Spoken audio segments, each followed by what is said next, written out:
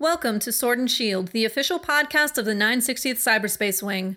Join us for insight, knowledge, mentorship, and some fun as we discuss relevant topics in and around our wing. Please understand that the views expressed in this podcast are not necessarily the views of the U.S. Air Force nor the Air Force Reserve, and no endorsement of any particular person or business is ever intended.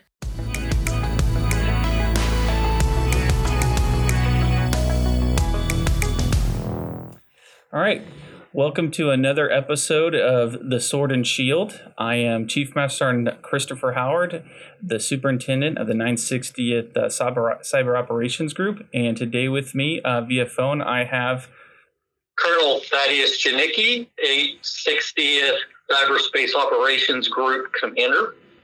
Awesome, sir. Thank you for taking the time to talk to us today. Congratulations on your selection to being the 860th COG Commander. I was wondering if you could give us an idea of how you grew up in the Air Force, maybe some examples of your assignments and some of that experience that you're bringing to the table, sir. Yeah, first, Chief, thanks for having me on. It's truly a pleasure to be part of your podcast and have this opportunity to speak with those listeners. My background is, so I was a college baseball player back a long time ago. And at that time, I sort of took more interest in the athletics than I did the academics. And I suffered a little bit on the academic side. And I knew I needed a change in my life. So I enlisted in the Air Force. Almost got picked up by the Army, almost got picked up by the Marines. But ultimately decided on the Air Force and can't say that I could have made a better decision. So I did 6 years enlisted, which I really believe the whole prior enlisted officer experience is such a huge part of being a successful leader. Having the experience of being on the enlisted corps truly has shaped a lot of my thoughts and ideas of what I am as an officer. So I did 4 years active duty, enlisted. I swapped over to the reserves because it was just a point in my life where I felt I had some other priorities. So I swapped over to the reserves, enlisted, and did a few more years there. And then in 99, after completing my master's degree, while working, going to school, I was able to get commissioned in the U.S. Air Force Reserves. I started off in the medical corps because I was a medical corps when I was enlisted, so it was a logical transition. But I immediately, I always, because of what I was doing on the enlisted side, I did a lot with computers. And back then, in the 90s, the whole computer career field was rather young and growing. So I picked up a lot of experience there that translated well when I went to the Medical Service Corps. I was able to do a lot of computers. I ran the hospital network. And then from there, it just was a logical transition into what is cyber today. On the cyber side, I worked as a lieutenant through captain at base squadron level. I was selected to go to Air War College at the Naval Academy, or at the Navy War College. Worked for General Miller as her exec. And then I started working my way into where I am now within the wing. I've had some great experiences. I hope to capitalize on all that experience as I move forward in this position. Awesome, sir. No, that sounds like a really interesting story. It's very unique. Much like a lot of our airmen, each person has their own pathway, and yours is definitely one that you don't always hear, right? So we're definitely appreciative of the shout out for the enlisted corps that you gave, and kind of how that shapes the way you see your leadership. Is there any advice you could give to a young budding airman, Janicki, if he was in front of you today? I think it's the same advice I give today to myself that I would give myself back then. And it's live in our core values. I was fortunate. I grew up with the opportunity of being a Boy Scout, and as a Boy Scout and eventually make an Eagle Scout, we have our laws. And those laws that was instilled in me at such a young age translate very well to what the Air Force core values are. And I would say if you follow laws like the Boy Scouts or the Air Force core values, that, integrity first, service before self, excellence in all we do, you're going to be very successful.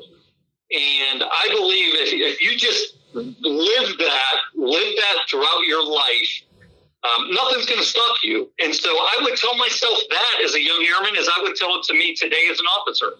I think that those are principles that are going to make everyone successful.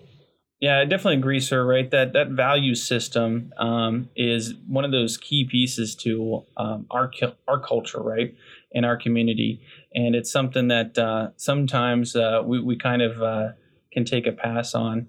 And I definitely like the fact that we can bring it back up on a regular basis and then kind of refocus ourselves. So thank you, sir, for bringing that up.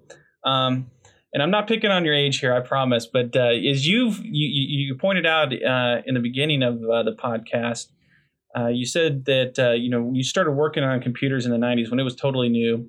It was something different. And now, as you've grown through your career as a comm officer, through the 17 Delta into that transition from comm to cyber, what do you think is the biggest change that you've really noticed going from the young man working on computers in the 90s to the colonel of today? Wow, so that's really a tough question. I mean, technically, I think not much has changed. I mean, in the way the technology has changed, but the understanding, the basis, the foundation of the technology, it has evolved with the evolving technology. So I don't think much has changed from that standpoint. I think what's really changed for me is just my position within that technology. When I was a young airman, I was on the keyboard. I was doing that job, and that's now evolved to where I have to oversee that and create the strategic guidance to put those people in that technology in the right place. So, and I think that's just evolving within a career field for everybody. And somewhere along the line, all our people within our wing fall into that. And hopefully we're able to continue to grow them to get to the point where they are managing, where they are leading, where they are developing as opposed to doing. But it's important to go through that evolution, to be a doer, to understand it, to get your hands dirty, and then evolve in your career field and your career path. So I think that's what I would say is my answer to that question. I think it's just, do what you're doing today and grow in that. Right. No, good point, sir. Right. That continuum of learning is a key piece as a leader, right? As we start as young airmen, young officers, young enlisted, and we continue to grow within our AFSCs and then in our job descriptions and positions, that if we don't continue to learn, then we definitely start to atrophy. As we've seen those evolution changes within comm being somewhat of a support function, and now cyber being much more of an operational mindset. Are there any key points that you'd like to point out there that would help us with that paradigm shift of going from a support type of career field to a much more operationally mindseted career field? So that's a challenging question, because that takes a lot of movement from a lot of different levels of the service and above, and administration and a country. Because yes, you're right. We are we should be in an operational mindset now, but there's some things that we're still working through to make that work. So as the community as a whole of cyber progresses and matures, like our wing is constantly maturing, I think we need to put our people in the right situations to focus on the operations. I think we do that very well in places, but I think we need to improve upon that as a whole and change some minds at many different levels and some rules and policies to where we can allow all our airmen to focus on the operational aspect of cyber as opposed to that support. Now let me say this: we have a whole array of what we do in cyber, and some of that still is support, and some will continue to be support. So we need to keep the success in that support area as we work through the other operational pieces that you had mentioned in your question. No, good point, sir. Right. And even at some of those traditional positions that we've talked about in the past, your group specifically has a wide variety of mission sets. I guess that's got to be somewhat of a challenge. And I was wondering, what challenge are you most looking forward to as the new commander of the 860th? Yeah, so I've been involved with the wing for 3 years now, and I was working up at the MAJCOM prior, and so I was very much involved with the wing. I mentioned this in an earlier answer, but what I'm looking most forward to is the continued maturity of the organization. From the wing to my group to the squadrons that are within the group, and even working cross with the 960th COG. As a whole, I want to see us continue to evolve and continue to mature. I think, process improvements, a lot of the things we are very much starting and have been working through in the near past and continue to well into the future. Just get us to a level where we are truly successful in the missions that we are overseeing. Gotcha, sir. And over those 3 years while with the wing, what kind of changes have you seen as part of the wing and that you want to foster forward as we continue and as you can continue in your current role? Yeah, so just becoming a wing, it was such a huge step, and that just happened. That was that's in recent memory. So it takes a while to make a wing, and it takes a while to make a group, and so on and so forth. And as you mentioned, the vast missions within the 860th. Those were just put together. Those are missions and people that are working together, relationships that are being built that is still nascent in the way that that's functioning. So I think that that's what I want to see happen is us being together and successfully matching the missions or meeting the missions that are given to us. And right now, we're still trying to figure out how to do that well. The processes, the people, there's just so much that goes into building an organization. And we're just starting down that road. And Colonel Jones and the Colonel Airage have really started to build that mentality. And we're taking great steps in some of the things we're doing strategically to really build the path forward for the organization as a whole. Some good points there, sir. Obviously, a big portion of your group is the contingency communications mission set that you have out there. You have a lot of combat commers out there, and those guys are an excited group. And I guess the question they're going to be asking you is, when are you going to get out in the field and start setting up some equipment, sir? Yeah, they've already asked. All right, awesome. I've been in the seat for 4 days, and I think I've been asked that question twice. now 3, and I'm sure you'll get asked a couple more times throughout the weekend and as you assume command. Absolutely, and I still look forward to it. One of those steps along my journey was I got to spend a year in Afghanistan, and I was not on a base. I got to travel around. I lived in a Humvee. I lived in tents.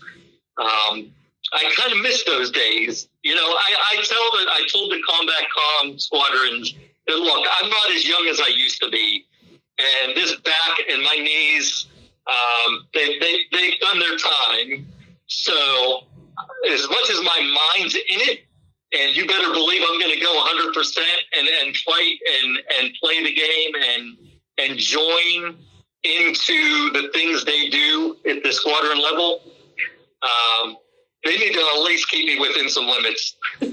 Yes, sir. As a fellow older dog, I would say never let them see you wince, and have plenty of vitamin M in your pocket to keep through the day, right? And give them a hard time as much as you can. I want to roll back a little bit more and ask you some more personal questions. What kind of sports? You talked about how you played sports in college. And what kind of sports were you playing, sir? I played baseball at that point. Okay. Do you still play baseball? I try. There's a few folks in the wing that still get out there on the field. I get out and practice with them. I actually haven't played in a game for some time, only because that same principle of getting older, the eyes and the reflexes don't work as well either. So I'll do it to a limit. Fortunately, I have younger boys, and I get to live through them. I get to coach a lot now, and get out there in the field and play around. But I try to stay away from the competitive piece as much, because I can go a little bit overboard and end up hurting myself. Gotcha. And do you see a lot of, parallel lessons from sports that you do with parallel lessons in leadership within the Air Force? Absolutely. I mean, there's a lot of parallels there, and I think the biggest one is teamwork. I see everything I do. Nothing I do is me. Everything I do is part of a team, and I'm thinking of the group. When I think of the wing, when I think of the Air Force Reserve, when I think of the Air Force, we're all one big team. The whole TFI thing, I'm a big proponent of TFI. I think we need to work together and not separately. We need to work, Guard, Reserve, REGAF, all together to be successful. And we're all part of that. And even in sports, you have a defense, you have an offense, you have, whatever else, centerman, whatever. There's different functions on a field or in any sport, most sports at least, most team sports. And the same things apply to leadership and to the way we function in our organizations. I mean, we have to work together, and we have to make that work in order to be successful. Yes, definitely, sir. Each team member has their function. Each team member has their place, and each one is just as equally vital as the other, right? And then the way you broke it down with, even the planning cycles of a team sport come into play, where the general managers come in, the coaches, to make sure that people are in the right place at the right time and sequencing all those things out. I think those are great points to be made with in the Air Force leadership, and when it comes to even down to the lowest work center level. So I appreciate that tie-in, sir. So we're getting close to the end of the podcast right now. I was wondering if there was anything that you might want to part words with or share with any other of the gladiators out there, sir. Any words of wisdom? Yeah, I'm gonna circle back. I'll live saying this over and over again to our gladiators to just live in the moment, play your role, because your role will increase as you move forward throughout your career. and focus on the core values. I mean, we learned that in basic training. We learn it in OTS. It's there for a reason. As Chief mentioned earlier when he summed that all up, values are so important to our lives and our careers and to the things we do, because they keep us grounded in being successful. And that's successful as an individual and as a team.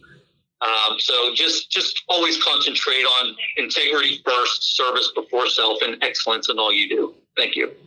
Awesome. Thank you, sir. I really do appreciate you taking the time. I know that it has been a huge transition with the move, taking on the command, and you're just stretched very thin. So the fact that you took the time is wonderful, sir. And to the gladiators out there, I want to say thank you for your time, for listening.